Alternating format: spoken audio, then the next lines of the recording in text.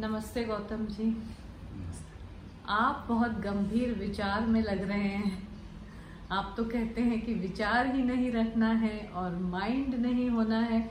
मैं तो रात भर सो नहीं पाई इसी को सोच सोच के कि जब करोड़ों वर्षों से ब्रेन की और माइंड की एग्जिस्टेंस है और पूरा ह्यूमन बीइंग ही अपने आप को माइंड से ही आइडेंटिफाई करता है, तो कैसे इतने जल्दी से हम इस माइंड को छोड़ दें और भूल जाएं और हार्ट में आए। ये सारी बातें सुनने में बहुत अच्छी लग रही हैं, लेकिन कर भी पाएंगे क्या हम, ऐसा हमको लगता है। देखिए, मैं किसी सोच विचार में डूबा हुआ नहीं हूँ। मैं यहाँ हूँ, जो दिख रहा है उसके बारे में ये कहा गया कि अपीयरेंस इज ऑलवेज डिसेप्टिव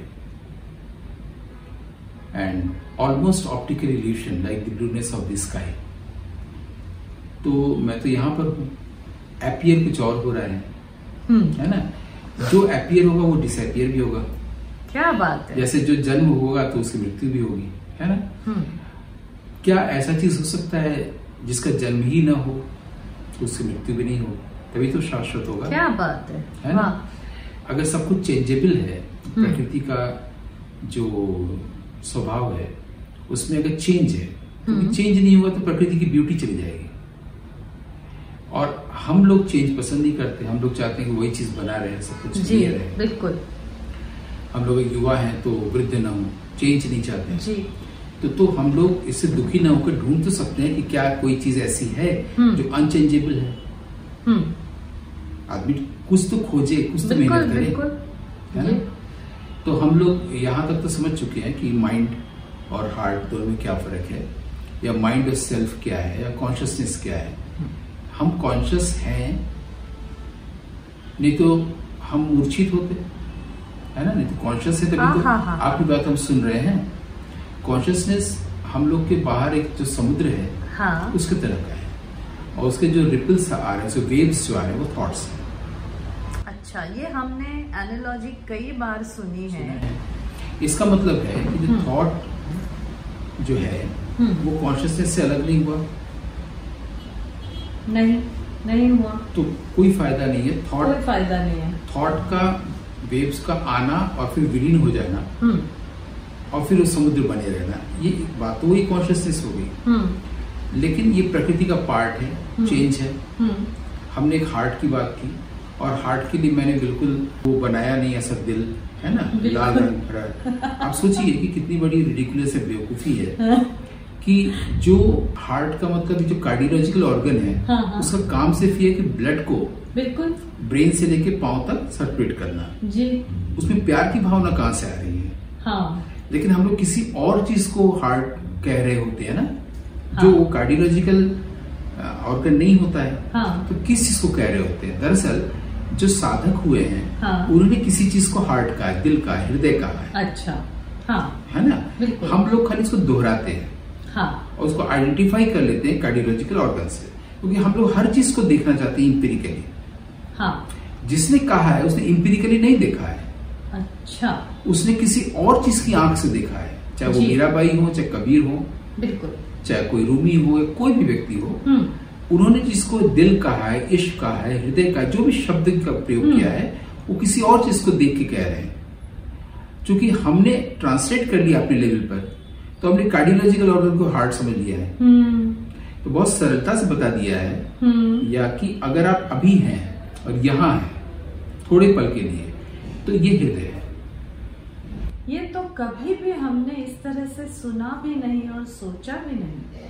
हाँ, लेकिन हमारे पहले के साधक लोग ये बता गए हैं, जो परंपरा है हमारे ऋषि मुनियों की, इसमें ये बात है। कुछ रमन महर्षि जी ही इसको कहते हैं।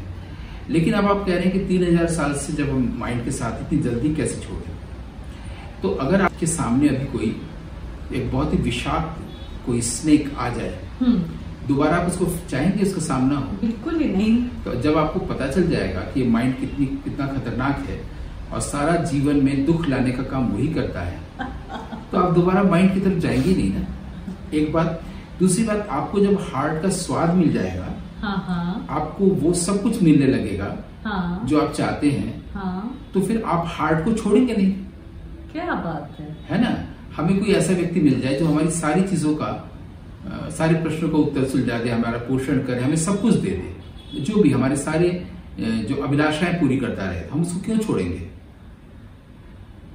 उसी का प्रतीक कामधेनु है, उसी का प्रतीक कल्प वृक्ष है कि ऐसा वृक्ष, ऐसा काल्पनिक वृक्ष जिसके नीचे बैठने से आप जो भी चाहते हो मिल जाता है। कल्प वृक्ष की हमारे यहाँ एक स्थापना है हमारे आख्यानों में। बहुत सुंदर। इसके पहले मैं एक छोटा सा प्रश्न आपसे करना चाह रही हूँ कि जैसे आपने कहा कि एक हमारा कार्डियोलॉजिकल ऑर्गन है जिसको हम हार्ट के साथ आइडेंटिफाई करते हैं, और कहीं ना कहीं हार्ट कहते भी हैं, it is called the heart, biological cardiovascular organ. जी जी। तो हार्ट के साथ में, लेकिन जैसे आमतौर पे हम उसको इमोशन के साथ में एसोसिएट करते हैं, उस हार्ट के साथ जो किसी बायोलॉजिकल जो खून को ऊपर से नीचे भेज रहा है। हम जब हम कहते हैं कि हम दिल से कह रहे हैं तो हम संकेत भी उसी ओर करते हैं अपने बायोलॉजिकल हार्ट। शब्द नहीं होने से, प्रॉपर संकेत नहीं होने से। हाँ, आध्यात्मिक लोगों ने भी किसी चीज को हार्ट कहा मगर इसको नहीं कहा, और हम लोग भी शब्द की अनुपस्थिति में सही शब्द नहीं मिलने के कारण इमोशन हार्ट और कार्डियोवैस्कुलर हार्ट को एक कर देते हैं, सब कर देते हैं, और ये समझते हैं कि इमोशनल फूल। अब इमोशनल के साथ में एक फूलिशनेस भी जुड़ गई है कि अगर आप बहुत किसी ने बुद्धि से किसी को मूर्ख बना दिया, हाँ, और आप भावनाओं में रह गए, भावनाओं, और तो आप जो बेवकूफ बन गए, उसको इमोशनल फूल कहा गया। साथ ही भाषा की अशुद्धियां हैं इसमें, सही सही शब्द कहीं भी नहीं बोला जा रहा है। जो स्पिरिचुअल व्यक्ति हार्ट का शब्द प्रयोग कर रहा है वहां भी वाक शुद्धि नहीं है देखा जाए तो जी। और जो साधारण आदमी जिसको हृदय कहता हुआ है और हृदय का प्रयोग कुछ और कर रहा है, वहां भी वाक शुद्धि नहीं है। तो इसको आप थोड़ा सा हमारे लिए साफ कर देंगे कि मन तो क्लियर हो गया, मन क्लियर हो गया, माइंड क्लियर हो गया, मन का अंग्रेजी अनुवाद माइंड है। माइंड। अब एक जो थॉट है, फिर बुद्धि क्या है? इंटेलेक्ट है। तो इंटेलेक्ट का क्या नेचर है? इंटेलेक्ट उसी माइंड का पार्ट है। तो इंटेलेक्ट भी माइंड का पार्ट है। इंटेलेक्ट जी, ईगो, एक ही शब्द, ये सब एक ही हो गया। और यहाँ पे एक हृदय, आपने ये नया आइडिया अभी हमारे सामने रखा। एक शब्द आया, जिसका कार्डियोलॉजिकल ऑर्गन से कोई संबंध। अब आप इसके बारे में आगे प्लीज। मुझे लगता है 2 शब्द अगर कर दिया जाए कोई प्रॉब्लम नहीं होगा। एक जो कार्डियोलॉजिकल ऑर्गन है उसके लिए हृदय रहने दें जी, और इस स्थिति के लिए कोई नया शब्द गढ़ लें। हाँ। और अगर इस स्थिति के लिए हम हृदय बोल रहे हैं, हाँ, तो उसके लिए हम कार्डियोलॉजिकल ऑर्गन के लिए कुछ और शब्द गढ़ लें।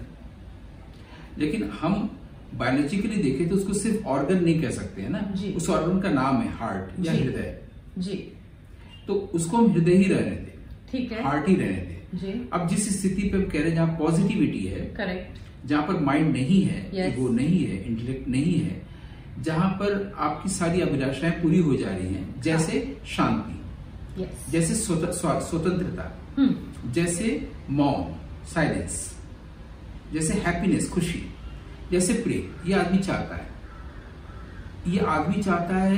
आप कहेंगे कि आदमी तो और कुछ चाहता है, रोटी कपड़ा मकान भी चाहता है, लेकिन एक्चुअली आदमी ये 4 चीज चाहता है, उसको नहीं पता होता है। Love, freedom, peace and happiness, ये 4 चीज होता है। Exactly. And what about the food? रोटी कपड़ा मकान वो उसको लगता है कि वो चाहता है, उसको लगता है बायोलॉजिकल नीड पूरी होनी चाहिए, फिर हम इमोशनल या कल्चरल नीड पूरा करेंगे, ड्रामा करेंगे, फिल्म करेंगे, सब कुछ उसका सोच है। वो माइंड ने उसको बेफूल कर रखा है और बिलिटिल कर रखा है। वो तब तक ये जान नहीं पाएगा कि उसकी लिमिटेशन क्या माइंड की, जब तक वो हार्ट वाली स्थिति में नहीं आएगा। तो अभी हम लोग उस हार्ट वाली स्थिति का एक नया नाम ढूंढ रहे हैं जी, है ना। उसको हार्ट नहीं कह रहे, थोड़ी देर जी, सेल्फ भी नहीं कह रहे हैं जी, आत्मन भी नहीं कह रहे हैं, क्योंकि सब कुछ पहले से शब्द हैं। हम अगर एक नया शब्द ले लें तो ज्यादा आसानी हो जाएगी, ठीक है। आत्मन नहीं कहेंगे, सोल नहीं कहेंगे, स्पिरिट नहीं कहेंगे, सेल्फ नहीं कहेंगे, प्योर कॉन्शियसनेस नहीं कहेंगे, गॉड नहीं कहेंगे, ठीक है। हम कुछ नहीं कहेंगे, हम ये कह सकते हैं हम यहां हैं और हम अभी हैं। अब 2 शब्द आ गए। अगर हम कहते हैं कि हम अभी में हैं तो जब भी अभी होगा तो उसमें यहाँ अपने आप इन्वॉल्व होगा। बिल्कुल। अगर आप यहाँ कहेंगे तो उसमें अभी इन्वॉल्व होगा। तो हम अपनी सुविधा के अनुसार कोई एक शब्द ले सकते हैं अब दोनों में से, कि हम कह सकते हैं कि हम यहाँ हैं, अभी इन्वॉल्व, हम अभी में हैं, यहाँ इन्वॉल्व हो गया। तो अभी तो कह ही सकते हैं, हार्ट ना कहें, हृदय ना कहें। तो जब आप अभी में हैं, इसको कहते ही आप अभी में होने भी लगते हैं। जैसे डर कहते ही बहुत लोगों को डर लगता है जी। कई लोग डर इतना होता है, डर शब्द सुनते ही वो डर जाते हैं जी। लेकिन शब्द कभी भी वो चीज नहीं होती। करेक्ट। जैसे मैं कहूंगा दरवाजा, तो ये दरवाजा नहीं, ये शब्द है जी। दरवाजा तो वहां पर है जी। ये माइक्रोफोन है, मैं एक शब्द बोल रहा हूं, है ना? हाँ। लेकिन जब हम कह रहे हैं अभी, तो अभी शब्द है या इस अभी में हम हैं? तो एक जो here and now, now here, ये भी जो हम तो हियर एंड नाउ ना कह के मैं एक शब्द ले रहा हूं। आपने उसको भी ब्रेक डाउन करके एक ही शब्द ले लिया। तो अगर हिंदी में बात कर रहे हैं और कोई शब्द बोलना ही है, तो पहले से जो परिचित शब्द हैं उसको नहीं ले रहे, कंफ्यूजन आ रहा था। करेक्ट। हम गॉड नहीं बोल रहे हैं, सेल्फ नहीं बोल रहे हैं, प्योर कॉन्शियसनेस नहीं बोल रहे हैं, हार्ट नहीं बोल रहे हैं, और प्योर माइंड भी नहीं बोल रहे हैं जी। कोई कंफ्यूजन आ सकता है। जैसे मैं अगर कहूं कि विवेकानंद ने स्ट्रांग माइंड की बात की, कहा कि माइंड इतना स्ट्रांग होता है कि आप उसका थॉट का पावर इतना होता है, यानी कि माइंड का, कि आप कुछ भी कर सकते हैं। हाँ। तो अच्छाई की तरफ, बुराई की तरफ। वो कहते हैं कि अगर आप अपने आप को एक साधु समझेंगे तो आप साधु हैं, हो जाएंगे। अगर आप अपने आप को चोर समझेंगे तो चोर हो जाएंगे। Think so you are. ठीक है। माइंड की कितनी अच्छी बात है। तो हम लोग इसके हम सोचने लगे कि हम साधु हैं, साधु हो गए, लेकिन फिर भी इल्यूशन हो सकता है।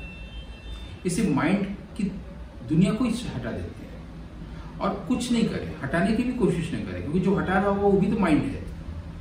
हाँ। हम फिलहाल अभी में रहे ना, अभी में रहे और फिर बातचीत शुरू करें माइंड और हार्ट की, ये तो कर सकते हैं कि पहले अभी में हो जाए, फिर हम लोग पॉडकास्ट के लिए बातचीत करें, फिर हम लोग माइंड और हार्ट के लिए बात करें, फिर हम लोग गॉड रिलेशन की बात करें बाद में। तो उसके लिए थॉट की जरूरत होगी, पहले हम अभी में हो जाए। पहला क्वेश्चन ये बनता है, क्या हम लोग थोड़ी देर के लिए अभी में हो सकते हैं?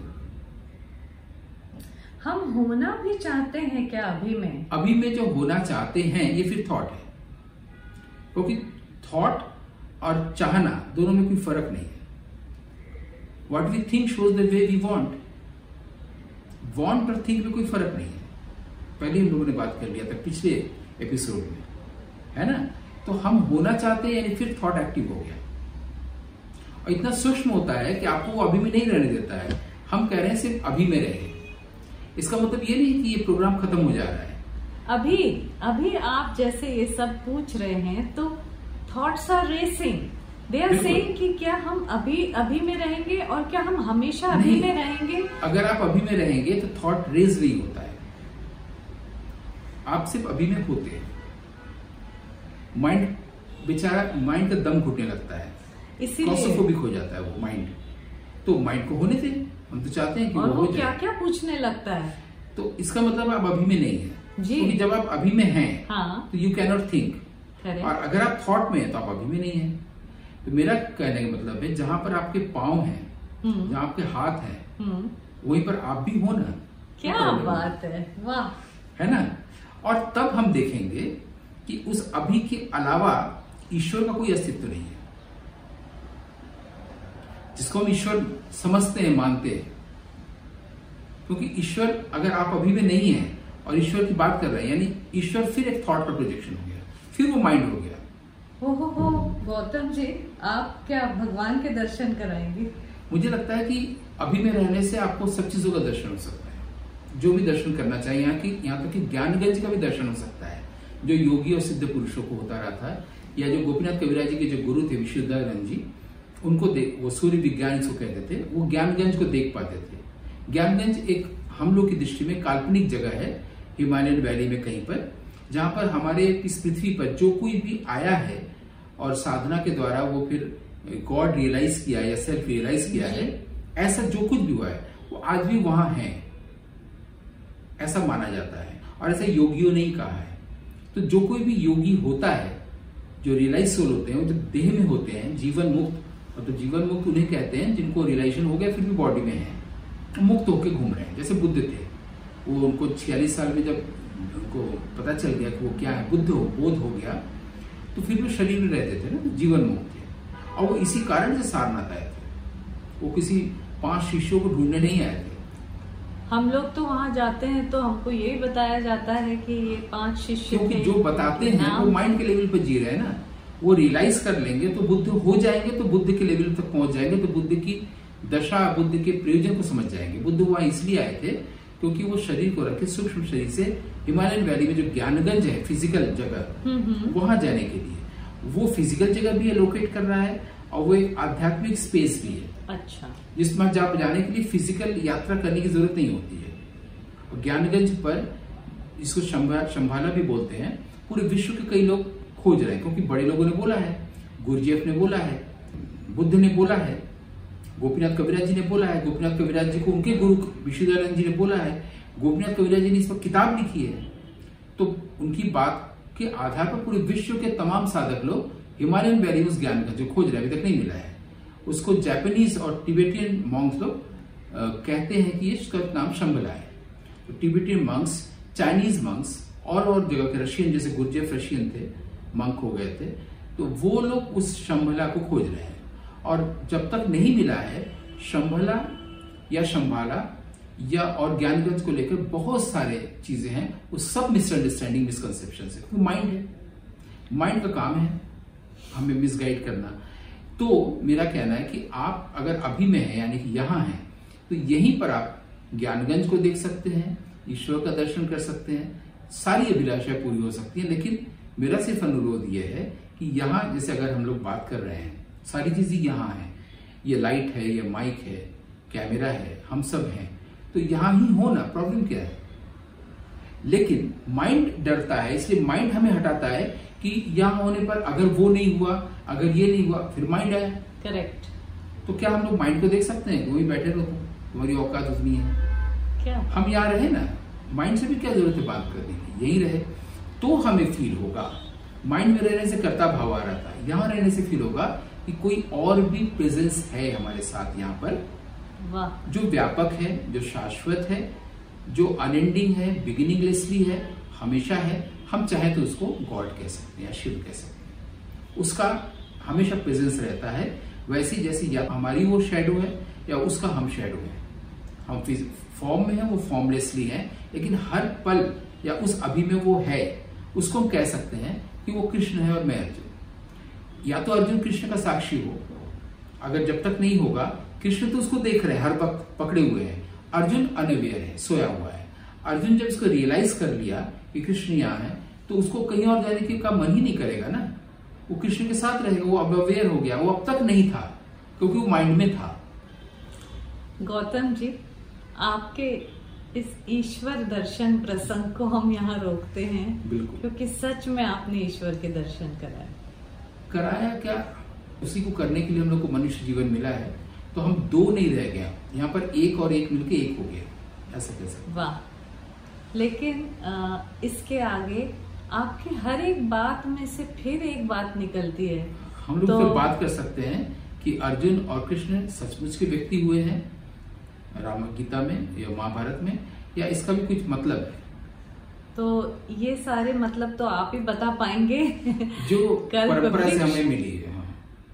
कल्प वृक्ष, कामधेनु, ज्ञानगंज, और पिछली बार आपने बताया वाक के बारे में, और ज्ञान के बारे में, हृदय के बारे में, प्रेम के बारे में, ईश्वर के बारे में। हम सारी बातें आपसे जानना चाहेंगे। अभी के लिए विराम लेते हैं। बहुत धन्यवाद। ओम।